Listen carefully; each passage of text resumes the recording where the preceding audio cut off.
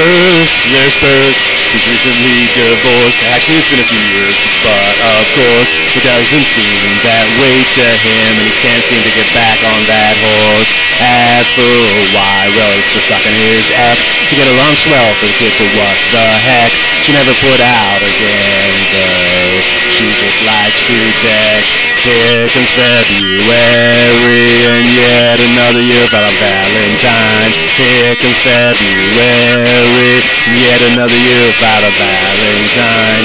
Second, there's Heather's an early widow, and ever since he died, life doesn't seem to have the same glow. Her friends tell her she has to move on, tell her something she doesn't already know, and she's just tried the latest dating app, but she's decided she'd much rather be taking a nap. She wonders if anything could ever fill this gap. Here comes February, and yet another year without a Valentine. Here comes February, yet another year without a Valentine.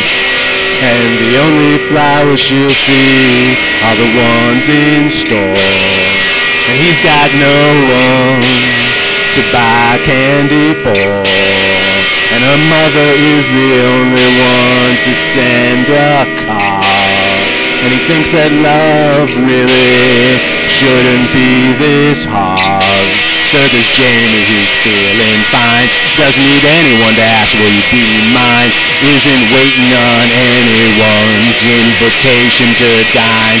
Couldn't imagine putting up with someone else's bullshit. He's not hoping to find the one, say this is it.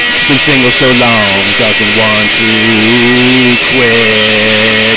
Here comes February, yet another year without a Valentine. Here comes February, yet another year without a Valentine.